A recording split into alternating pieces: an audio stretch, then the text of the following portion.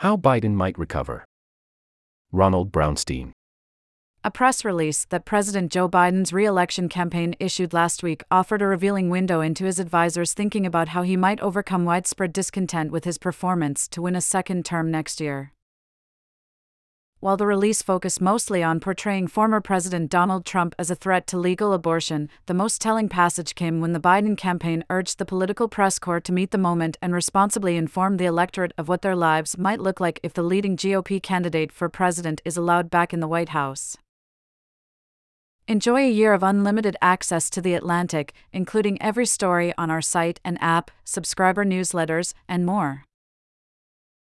Become a subscriber, https://accounts.theatlantic.com/products/?source=loss-inventory and referral=loss-inventory.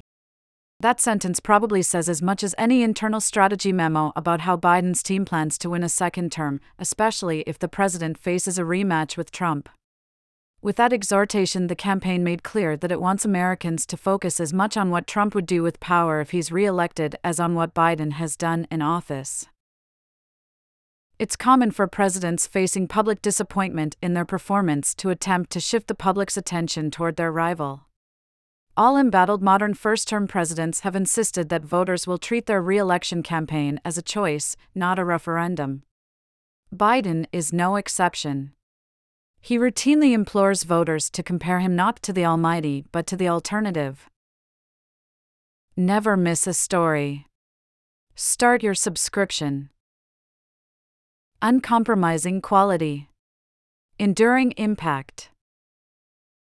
Your support ensures a bright future for independent journalism.